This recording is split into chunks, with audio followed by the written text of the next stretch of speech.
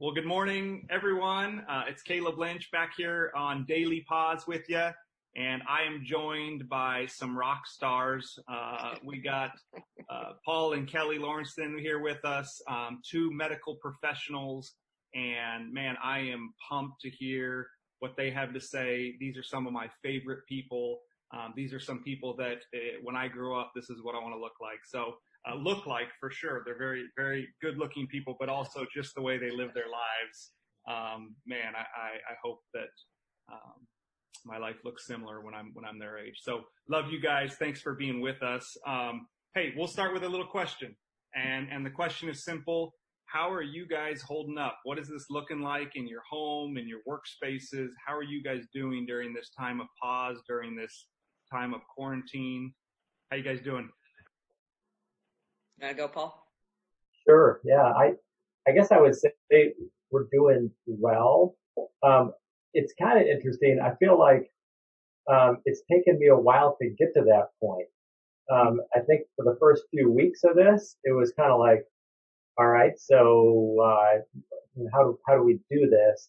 And only in the last couple weeks have I really understood the concept of pause and the idea of, yeah, let's use this time for the good, for what we, for improving in relationships, for really going deeper with people that I know, for sitting on the couch with my wife and having more extended conversations, for lighting the backyard fire pit fire and sitting out and Mm. just checking in with each other deeper. It just took me a while to get to that. Yeah. Yeah. Paul, and tell everyone what you do as an occupation. So I am a doctor, a medical doctor, and I run the neighborhood Christian clinic down here on the site of Neighborhood Ministries. We've been going for the past 20 years, and that's my full-time occupation. Oh, that's awesome. So good. So good. Well, we want to hear more about that in a second. Kelly, tell us how it's been going for you. It's been interesting. I was thinking when you asked us to do this and you said something about like hearing about from the medical perspective, that yeah, we definitely have that, but we also have a lot of other perspectives on this. Like, yes, we were on the front lines, but then I got told that on April 1st or March 31st that I wasn't needed at work anymore because our numbers are so far down. So I've kind of joined in the realm of those who have been laid off of work. And I'm a moonlighter. So if I don't work, I don't get paid. So that's a whole thing for us, to watch God provide for our family. We've also had, a college student who got kicked out of school and got almost told to shelter in California and drove home in the middle of the night to get to us.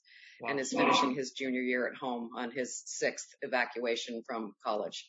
Wow. In his 3 years. And we've got a senior in high school who's not getting to finish her senior year and not graduating. And my mom lives in a memory care unit and I can't get to her. And I think she's in her last weeks and months of life and I can't hug her and I can't hold her hand and I can't be with her on her birthday and, Easter and all those things we would have done together. So, and then also our youngest was sick, for a while and we did get her tested for COVID. So there was that thought of, do we have someone sick in our own home and is that going to spread to the rest of us and how's that going to look? So I feel like we've definitely had the medical side, of course, but we've also had a lot of the other perspectives on this whole thing.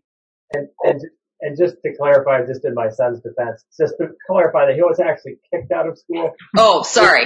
Were sent home because of well, they kicked him off campus. Yeah, they told him to get off campus, and then that was the shelter-in thing, and we said, "Get home."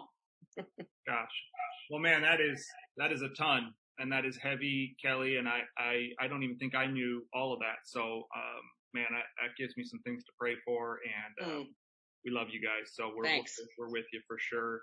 Thanks.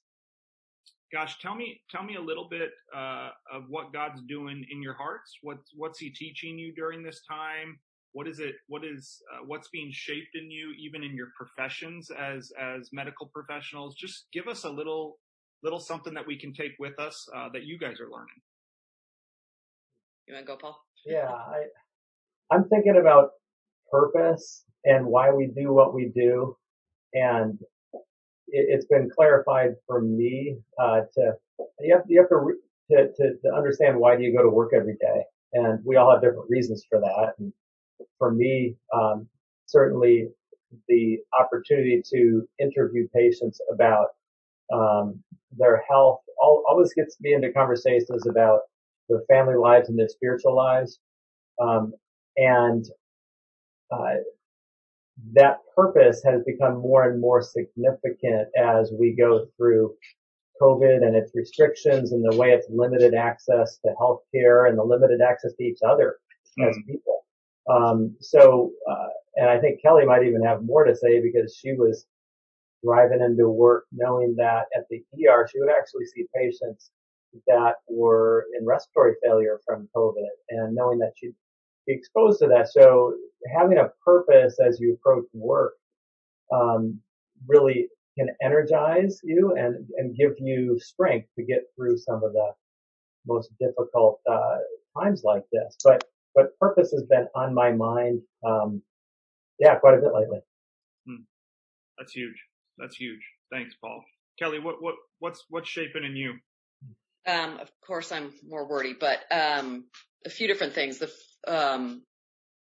first thing that came to me was at work. I work in the pediatric emergency department at County Hospital, where I've been for over 25 years. And we got notice, I don't remember how long into this, somewhere in March, early March, that if they had more than 4 PUIs, persons under investigation in the hospital, they would be taking over pediatrics to use as like a COVID unit. Wow. And so March 19th, while I was at home, I was getting ready to go to work, they got the order that they had to be out of our department in 2 hours.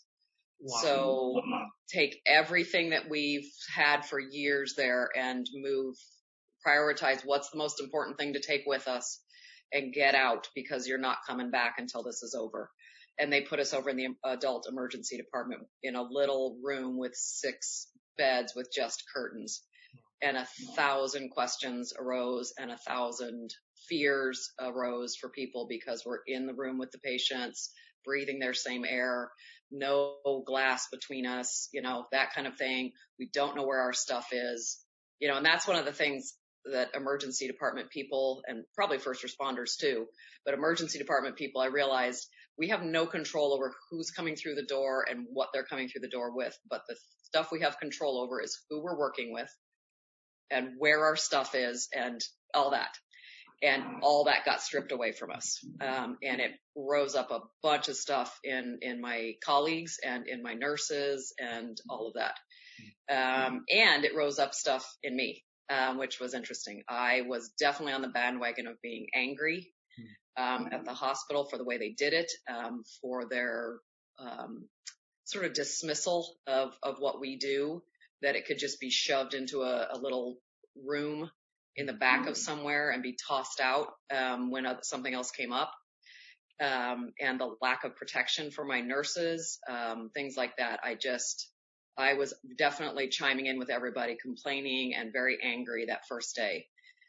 And then the Lord did a heart check on me and said, you're not to join in on that. That's not your role as my daughter, as a daughter of the King. That is not your role in that place. Because I think most people there know I'm